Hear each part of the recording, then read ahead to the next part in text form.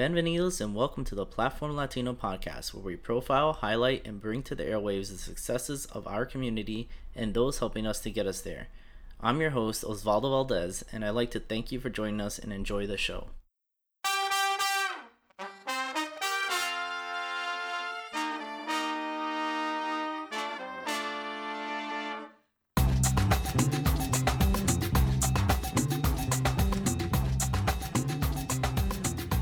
Good morning, guys. Here today I have a Cornell graduate, owner and founder of the Salsa project, and also a part of the management team at the Bronx Brewery. And we're going to hear and talk, and I'd like to introduce Brandon Espinosa. Hi, good morning. How's everyone doing? Excited to be here with Osvaldo. Looking forward to the conversation today. Thank you. And you go by the nickname the Salsa Pops. Is that just part of the project, or is that something you've always been called? So it's a recent name that I have embraced. So when I started this project back in 2018, kind of the impetus and the catalyst to starting this project was when my daughter was born. And for me, it was very important for her to understand her culture, and for me, the vehicle for that and to preserve that culture was the music, which I love, right? And so since she was an infant, we would take her to concerts and performances. And one day I was at Lehman here in the Bronx, and La India was performing. And I get up. The music was just moving me. So I got up. I picked her up, and I started dancing in the aisle. Intermission came. My sister runs up. And she's like, dude, everybody has their phones out. They're recording you. You're going to go viral, yada, yada. And she was like, you're the Salsa Pops. And we laughed about it. And the rest is history. I kind of thought it was like a funny, clever name. And I thought it fit as well because, part of my experience growing up with salsa was going to concerts young and performances as a kid. So the opportunity to do that with my daughter is very special to me, and a name that is funny, but one that I embrace and I think is pretty accurate. Awesome. That's amazing. And so yeah, let's go back to like your upbringing. So you're like me, you're Cuban and Puerto Rican, I found out. And do you like where did you grow up? You grew up, I'm guessing, the Bronx. And yeah, so a little bit about my story. I'm a Bronxite, right? But I wasn't born in the Bronx, right? And often people are like, you're from where you were born. And I kind of disagree with that. I think you're from where you spent most time, right? Gotcha. And you're from wherever you think you're from, and how that environment has shaped who you are today. And for me, that's the Bronx. So I was born in Manhattan. When I was months, we moved to Florida. So okay. I lived in Florida, Kissimmee specifically, from months to the age of 9. And then when I turned 9, we came back to New York, and we came to the Bronx. So I've been living in the Bronx over 21 years. So I would argue I'm from the Bronx. I went to elementary school, middle school, high school in the Bronx, and then went upstate for college.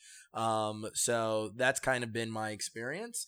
And it's also been one that's been pretty special to the Salsa project and to the work that I'm doing, because you'll often hear that the Bronx is referred to as El Condado de la Salsa. And so just growing up, going to St. Mary's Park, Crotona Park, and Orchard Beach for all salsa concerts and performances was special. And also the Bronx just has this very rich history of Puerto Rican immigration in general, and the music. So funny fact is that where the Bronx Brewery is located, which is where I work, is about maybe 6 blocks from the Mott Haven area, which is where Johnny Pacheco grew up. Wow. And a lot of people think Johnny Pacheco's Puerto Rican. He's actually Dominican.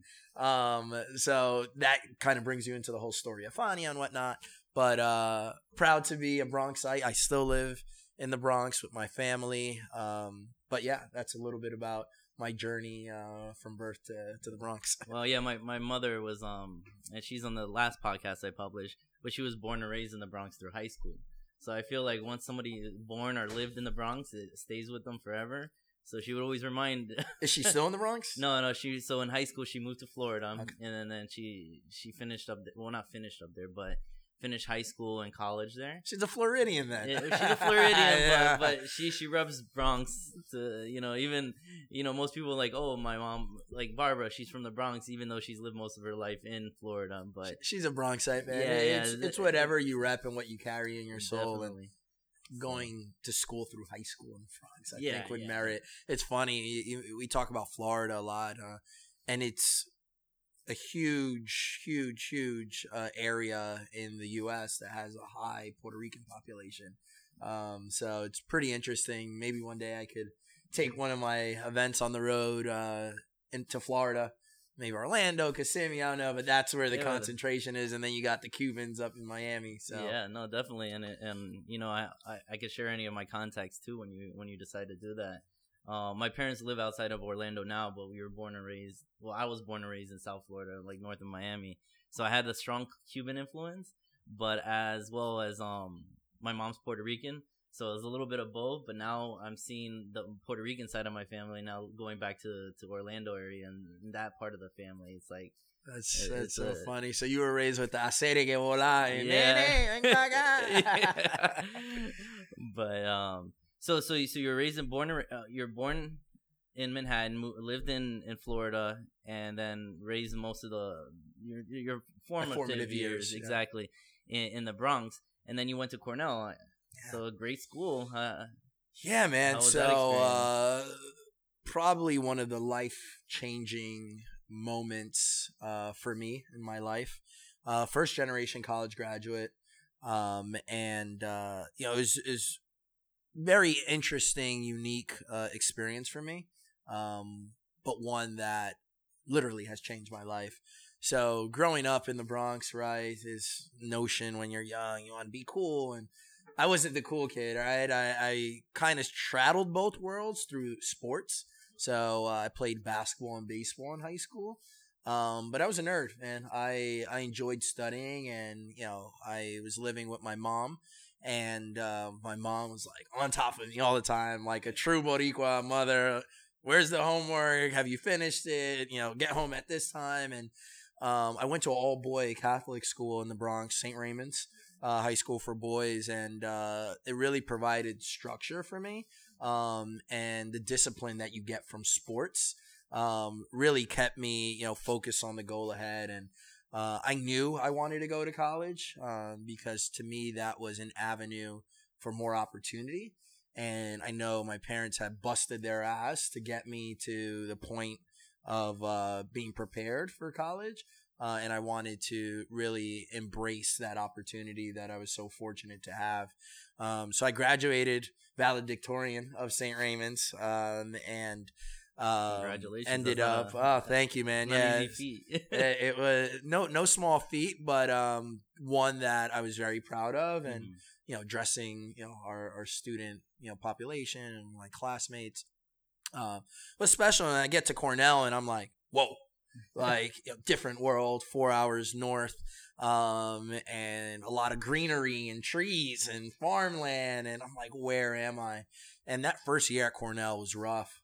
Coming from being at the top of my academic career to then going to Cornell, where everyone is super smart, super accomplished, and a go-getter, was a rude awakening for me. And I almost felt like I wasn't prepared.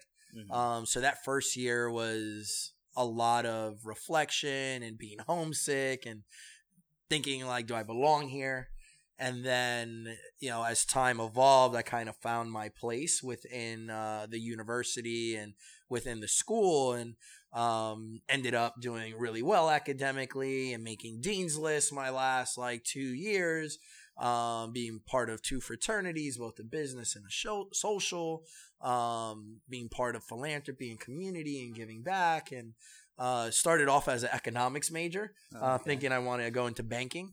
When you don't grow up, upper class, you want to be rich. Mm-hmm. So the job coming out of school that pays you 6 figures a year is banking. Yeah. Especially being from New York, knowing and being around that. Oh yeah. So joining my business fraternity, which was called Delta Sigma Pi, we took a trip, and it's an annual trip that they do to the city. Mm-hmm. And I was able to visit different banks and went to what was formerly known as Lehman Brothers, and quickly realized it wasn't the environment that I wanted to be a part of. Very sterile, black and white. And at that moment, I was taking a lot of classes in the hotel school.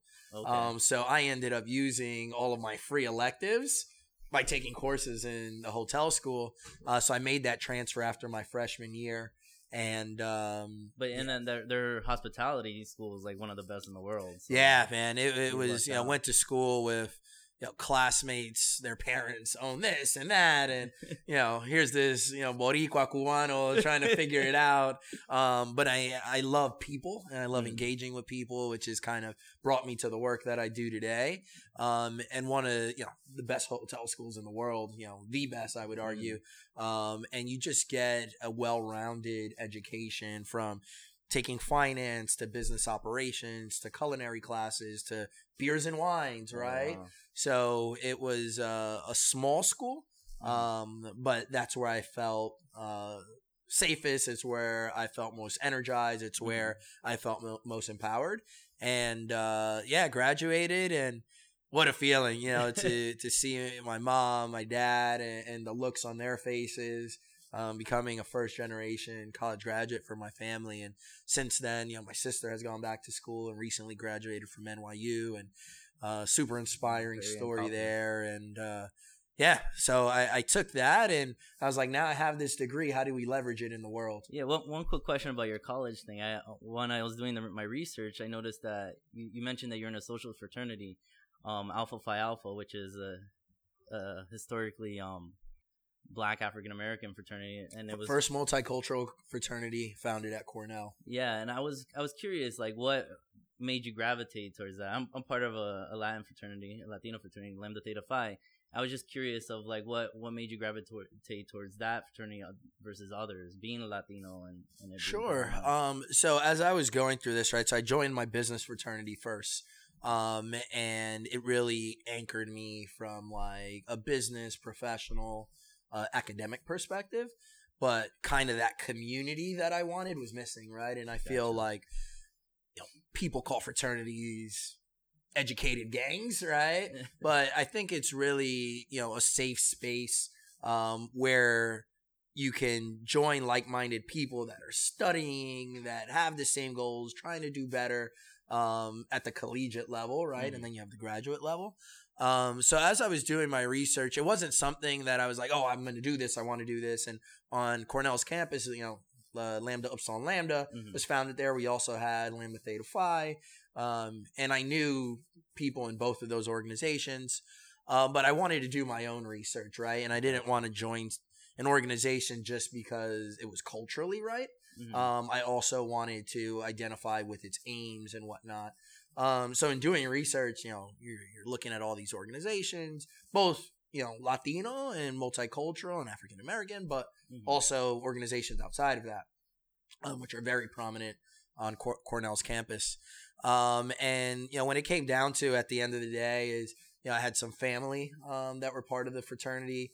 A lot of the people that I had interacted with in my younger years just happened to be a part of this, and I really looked up to them. And they were very accomplished.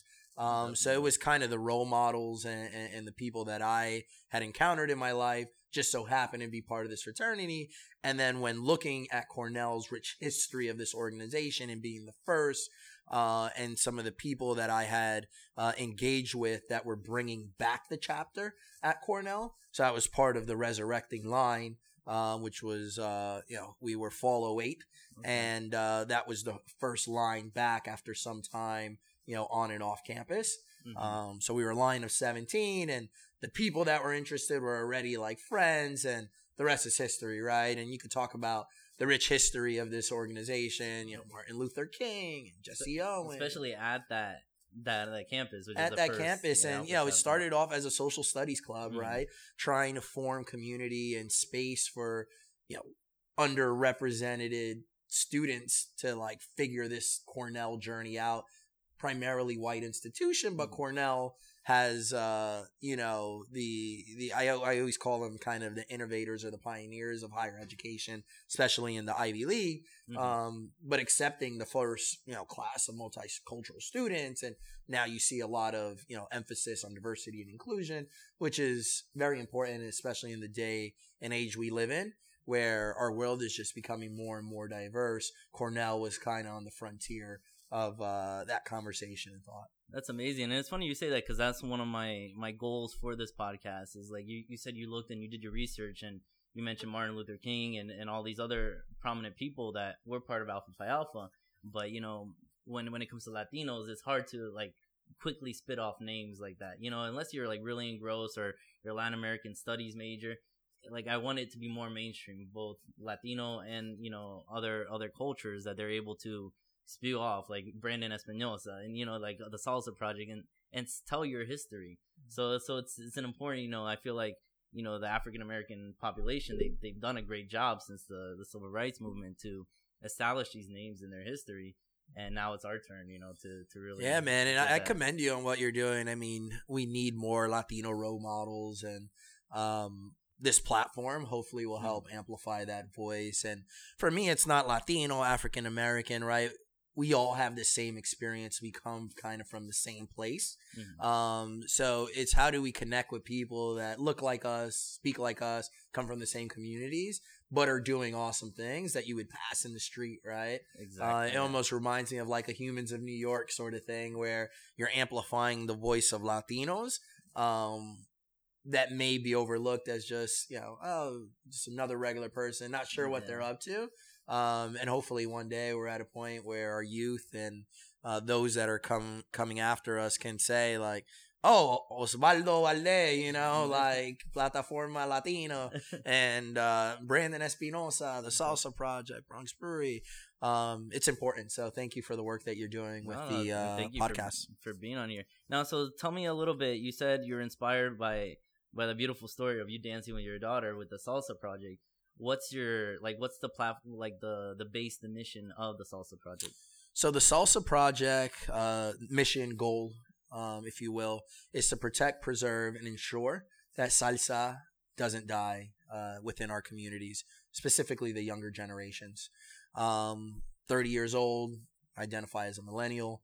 And growing up, like I had mentioned before, my mother would always take me to these concerts. Mark Anthony, La India, Sonora Ponceña, Gran Combo, Cal de Leon, you name it. I saw them, and I was a kid. And I would look around, and I was often the youngest, right? And I was like, we need to bring more kids and youth out to these events to experience the culture, right? And for me, it's bigger than salsa music. It's salsa is the story of our culture, is the narrative of our people, of our struggle, and that's what music does, right? And music is this universal thing, as I would argue, is beverage and food, right? And it brings people together from all walks of life. So for me, with this goal and mission in mind, it was thinking, how was I going to achieve this goal, right? And now we just celebrated a year with this project. So the idea has always been there. But then when my daughter was born, that was the catalyst that pushed me into action. And so now the project is rooted around 4 main pillars. So everybody knows us for our events. And I say that's one piece of this bigger picture. But that's kind of what's most forward facing. But I have produced 2 documentaries. And that's part of the mission, is to do kind of what you're doing with established musicians, up-and-coming musicians, dancers, promoters, historians of the music, and amplify that voice via these documentaries. And I've had the honor of interviewing Rafael Itier, founder of El Gran Combo, Jerry Riva, singer for El Gran Combo for many years, Don Perignon, and some of the newer generation like N.A. and Geraldito Riva. I've also interviewed here locally in the Bronx, Miguel Amadeo, runs the oldest Latin record store in the Bronx, right? Casa Amadeo, to Eddie Montalvo, youngest member of Fania, right? Yeah. Conguero. And so it's been such a fun journey doing that via these documentaries. And I have 5 ideas for 5 more that I'm planning to work on next year. But that's one piece, right? The second piece is the events, right? And so I'm working on my next holiday event, which will be December 22nd. So it's on a Sunday. Everybody will be in that festive mood, hopefully, and looking for a charity to partner with to give back. Because during the season of giving, it's very important to have that element be a part of what we're doing, and some of the goals that we have for the future. Then I've released merchandise, which you could find online on our website, thesalsaprojectnyc.com. But essentially, I couldn't find anything that I wanted to wear that represented me, that was cool. So, working with our graphic designer, we were able to create things. So I drop a new merch item every event, and then I have my core staple flagship items, such as the hat I'm wearing today.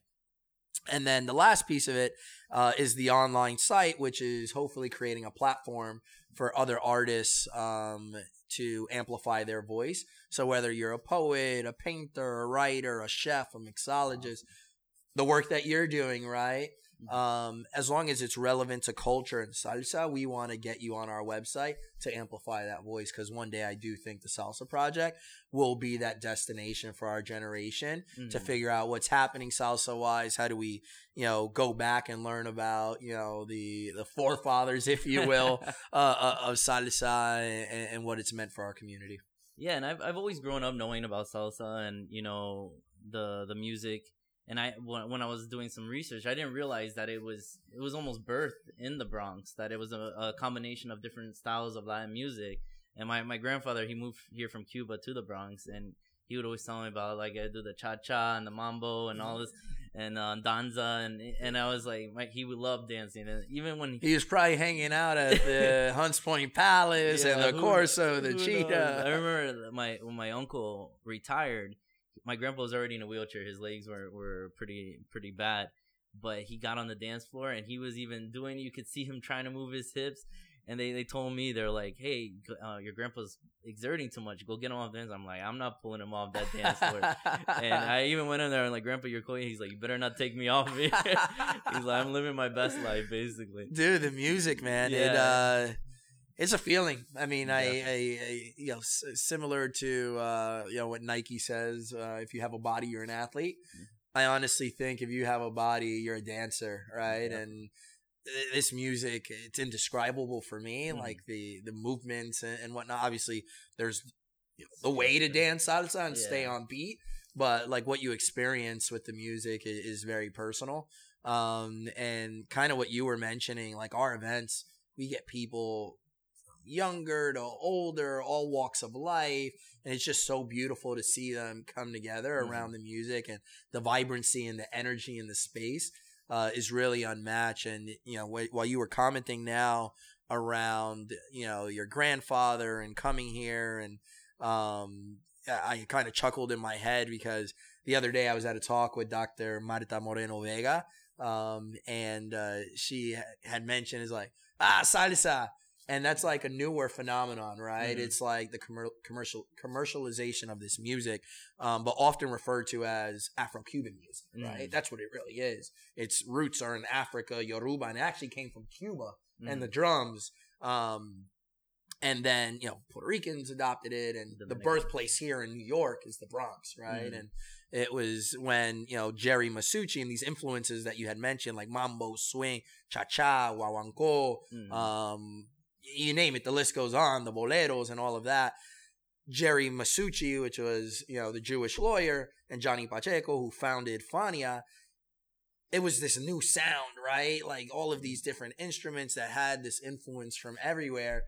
It was like, let's call it salsa, right? And that has kind of stuck. So for me, telling me that it's not salsa is almost like stripping me from a piece of my identity, because I've always known it as salsa, and I know its roots are deeper than that. But that was just interesting, to hear, and everyone has their perspective on it. But you're totally spot on that, and what your grandfather had mentioned, like it's influenced by so many other genres. If you were to strip this down to like singular like layers and building blocks. Awesome. And you mentioned that I saw some of your documentaries or pieces of them on YouTube, and I can reference them in the in the blog post. But how were you able to meet these pioneers of salsa that are, thank God, still around, and Yeah, man, it's I kind of start to blush a little bit talking about it, because it's one of those things. You see these guys on stage, you've read all about them, and now you're in their house, or you're interviewing them, shaking their hands and talking about what they've committed their life to.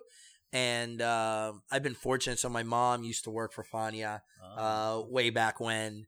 So she has many friends in the music. So that's been really helpful. And it's really been, how they say, like, there's, I don't know, 7 degrees of separation. It's honestly the truth. Mm-hmm. And via my mom and some of her friends, they've been able to connect me to these people. In other instances, La Bruja stepped up and helped me, and other occasions, I just walked into Casa Amadeo. I'm like, Miguel Amadeo, can I interview you? He's like, sure, vamos, hablamos, let's go. So that's kind of how it's been. As I mentioned in my last event, I'm taking this on the road to Puerto Rico and throwing my first event on March 9th, which is a Monday, the day after Día Nacional de la Salsa in Puerto Rico. And we're throwing this event in La Factoria. But while I'm there, I want to interview people. So I guess I'll say it here first, but I'm coming for Gilberto Santa Rosa. I want Pete Perignon. I want to interview Jeremy Bosch and Geraldito again, and kind of the new generation of salsa. One day, hopefully, Mark Anthony, La India, maybe Sonora Ponceña, Imael Miranda is definitely on my list. And then I also want to get, the local people, like the little conjuntos that you see around, because that's what this project is about, right? And, how do we support the new sound and amplify the voice of people that have been doing this but have not achieved the fame and fortune that some of the big names that we all know as salseros have. Yeah, so if you're any listeners out there know or have any connects, hit me up and hit Brandon up. Please. Make the connection. It takes a village. It definitely does. So your long-term goal with the Salsa project is just to be like a source of the history and preservation, but also at the same time is introduce it or keep it alive with Que Viva la Salsa, like keep it alive with the younger generations. Like, how are you actioning this?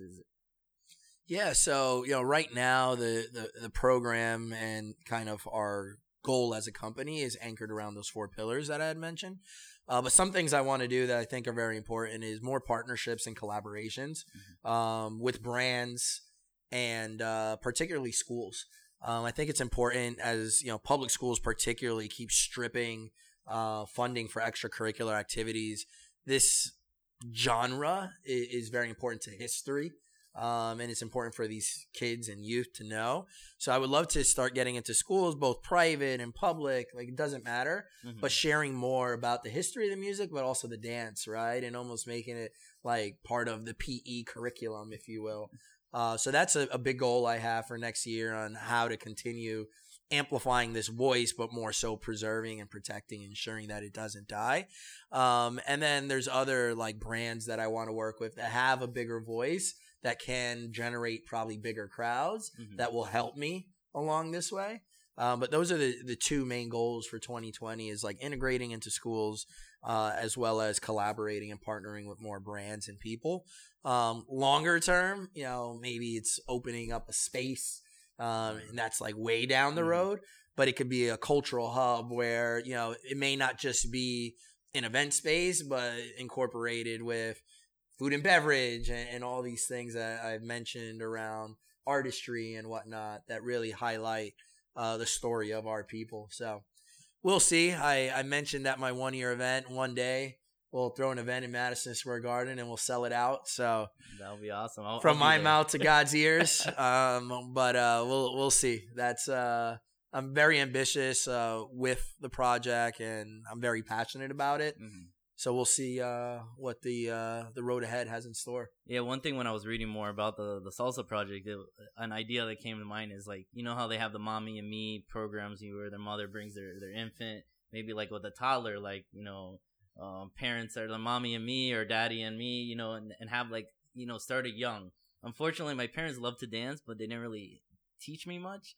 I learned the basic steps in a few quinceañeras that I did, but yeah, I still remember the salt. I gotcha. That means you need to come to a salsa project event, man. We give a free hour of dance instruction every event we throw, and I think that's kind of what makes us, a little special. So that barrier and that fear that you may have and not wanting to come or dance is kind of broken down. Yeah, I want to learn how to do it without having a few drinks first. then you're gonna be a professional salsero, man. Once the drinks are added, but that's a great idea. Yeah, and have some little claves and little bongos and starting them off young. It's a good interaction with the parents and their kids, and they learn the basic steps and just have fun. It could be like a little hour activity. And it's funny what you hinted at there around.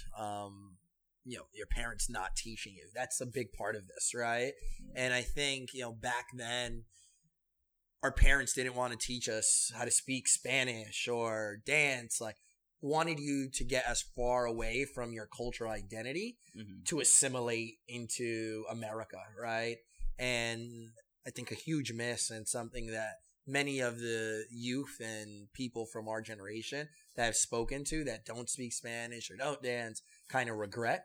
And now we're moving to the opposite, right? Like how valuable it is to speak two languages, and particularly Spanish, and the pride that people have in their identity and the connection that people are yearning for.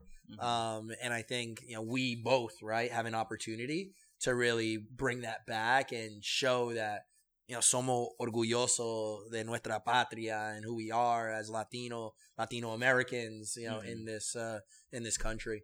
And you're seeing brands paying more attention, and it's going to be a miss if they're not.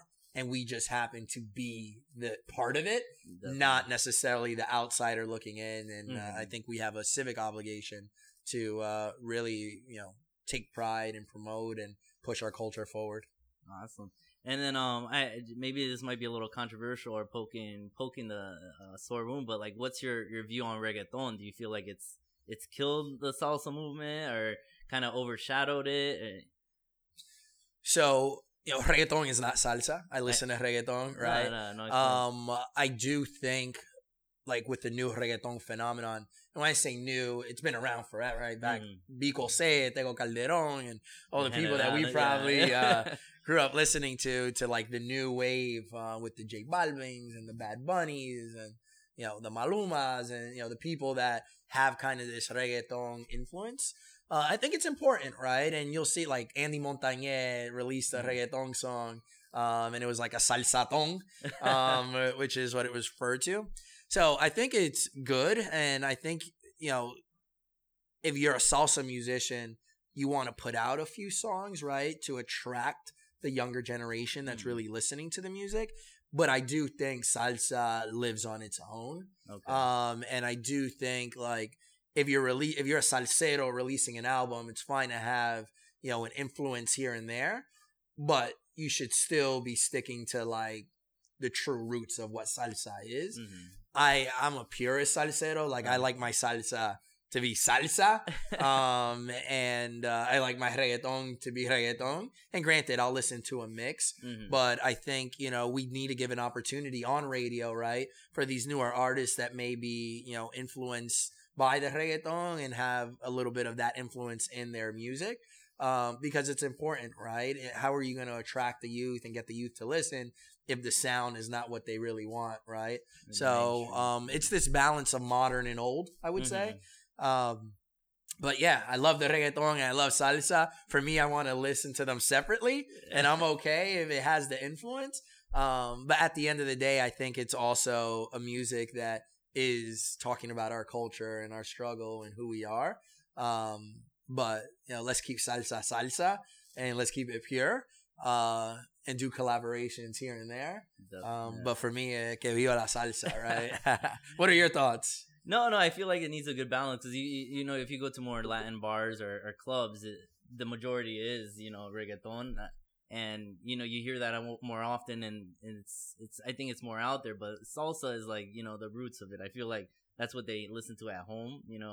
I doubt grandmothers are listening to Bad Bunny or Maluma, but they they have their old culture. So you're bringing your the next generation up with that. But I'm just thinking for the next one, is it overshadowing too much with our younger population that maybe it's that missing ingredient that they don't know the origins coming from salsa merengue, that really influenced to keep that, I feel like it was a natural progression, because when they had the crossover artists, Fania coming into the U.S. Someone like Bad Bunny, right? He gives a lot of homage to the roots of salsa, right? Yeah. I respect that a lot, and I think most reggaetoneros do, right? Yeah. But their genre is reggaeton, and los salseros is salsa, right? Yeah. And I think as time progresses, we're going to see more collaborations between these two worlds. Especially in Puerto Rico. But I think, for the older generation, like my mother's generation, I don't think it will ever resonate or really stick. And the more pure form of salsa will be what they still seek and yearn for.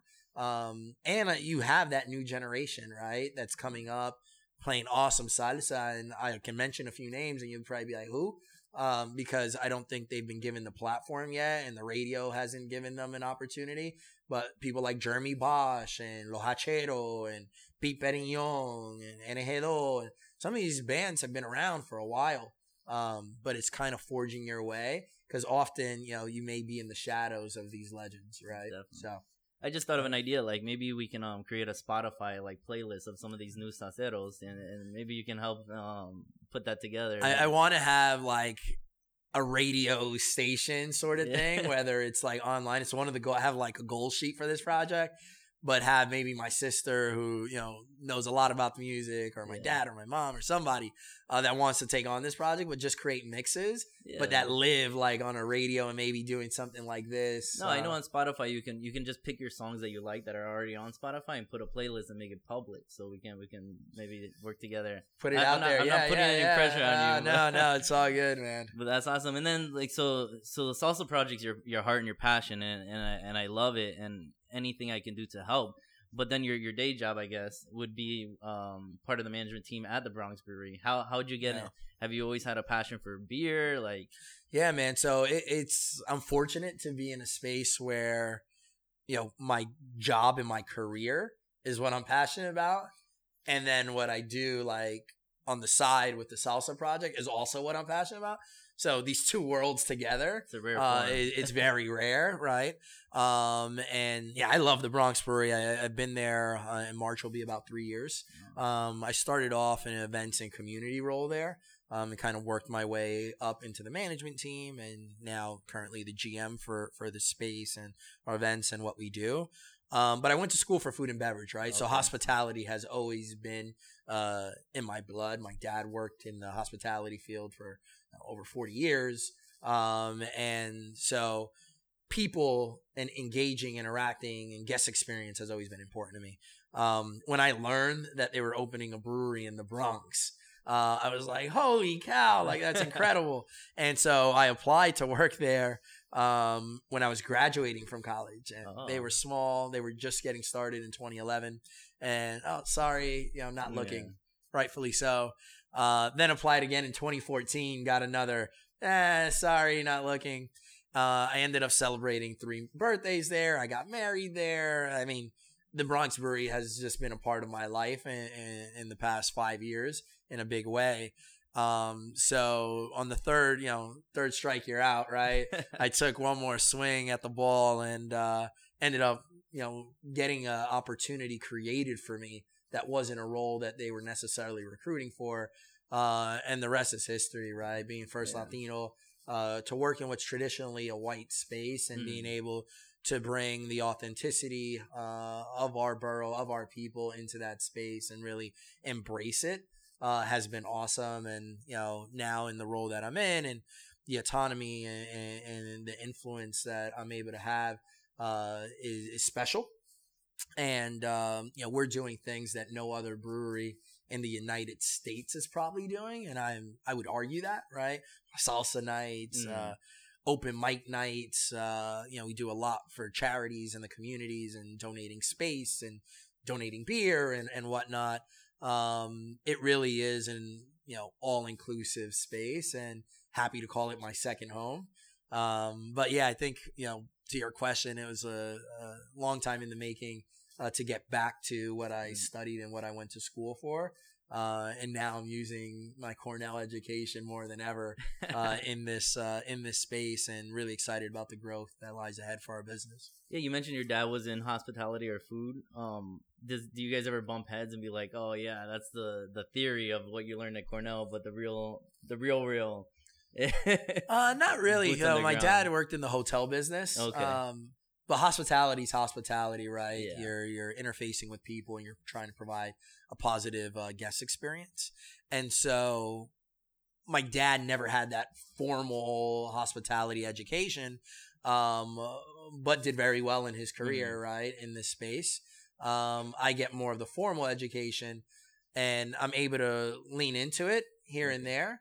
But at the end of the day, I just think it's personality that plays a big role into, loving hospitality and having excitement to meet new people and being passionate about whatever product you're serving or whatever experience you provide. So no, I guess short answer, we haven't butt heads, and often he'll be like, oh, this is the way I used to do it. I'll be like, yeah, no, it's still the same thing, right? Hospitality hasn't changed that much, right?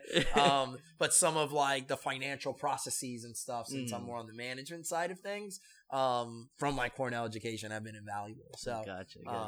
And before we go, real quick thing, what are 3 things people can take away to keep salsa alive, or do their own part in your personal view? Yeah, man. So one, I would say, if you have kids, make sure you have this music around them in some shape or form. 2, I would say, check out our website. There's a lot you can learn there, from the documentaries to some of the written works that we have up there, and hopefully some of the things that are to come in the future. And 3, I would advocate within, your schools or your communities to have more cultural sessions related to salsa. In the summer, there's always a lot with Orchard Beach and the park, St. Mary's, Crotona, and whatnot. You have stuff at Lincoln Center. But if you guys advocate for this, particularly in your schools, hopefully, the Salsa Project could kind of fill that void one day. So those would be the 3 things: advocating, going on website, learning more, and just having the music around yourself and, the youth that you encounter, and sharing more about, how rich this music is and the importance it has for our community. Well, no, thank you so much for being on the podcast, and we will definitely keep abreast on the next projects with the Salsa Project, and I'll try to. I don't know if I'll be able to go to the event on the 22nd because I'm usually helping my dad prepare the pig for Noche Buena, but roasting the pernil, yeah, everything, the cajachina, and we got it all. He's a very good chef. I didn't inherit those traits. My brother did, but definitely I love the eating part of it. But yeah, no, and the Salsa Project, anything we can do to keep it alive. I definitely have to check out the Bronx Brewery. A few friends haven't told me about it. Please. I just haven't ventured out into the Bronx as much as I want to. Dude, it's 3 stops from Manhattan. Yeah. It's probably my biggest challenge is getting people there. But when they come, they feel at home. And we just actually partnered with a local food vendor, Empanology. So we'll have food there for the next 2 months, probably longer, but that's kind of the pilot right now. Serving up delicious empanadas and sliders. Perfect beer food. Oh, yeah, man. And their stuff is quality. So we have that. And we just made a beer with Jesus and Mero. So that's launching next Friday. So a lot of cool stuff happening. And we would love to have you up there. So whether it's a Salsa Project event or Bronx Brewery, please come up. And thank you for having me on the show. Really appreciate it. It's always tough to get someone to take a chance and amplify your voice a little bit. So hopefully for those listening, follow us on Instagram at the Salsa Project NYC, on Facebook, Twitter, Instagram. And you could go on our website at www.thesalsaprojectnyc.com. Thank you for listening. Hope you could support the work that we're doing. Thank you to Plataforma Latino for having us, and Osvaldo. Great conversation, and que viva la salsa! Que viva la salsa!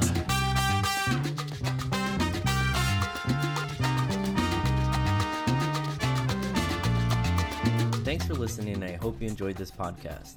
If you did, hit subscribe, and of course, follow us on IG, Facebook, and all other social media platforms at Platform Latino. That's PLATFORMLATINO. Thanks again, and have a wonderful and inspired day.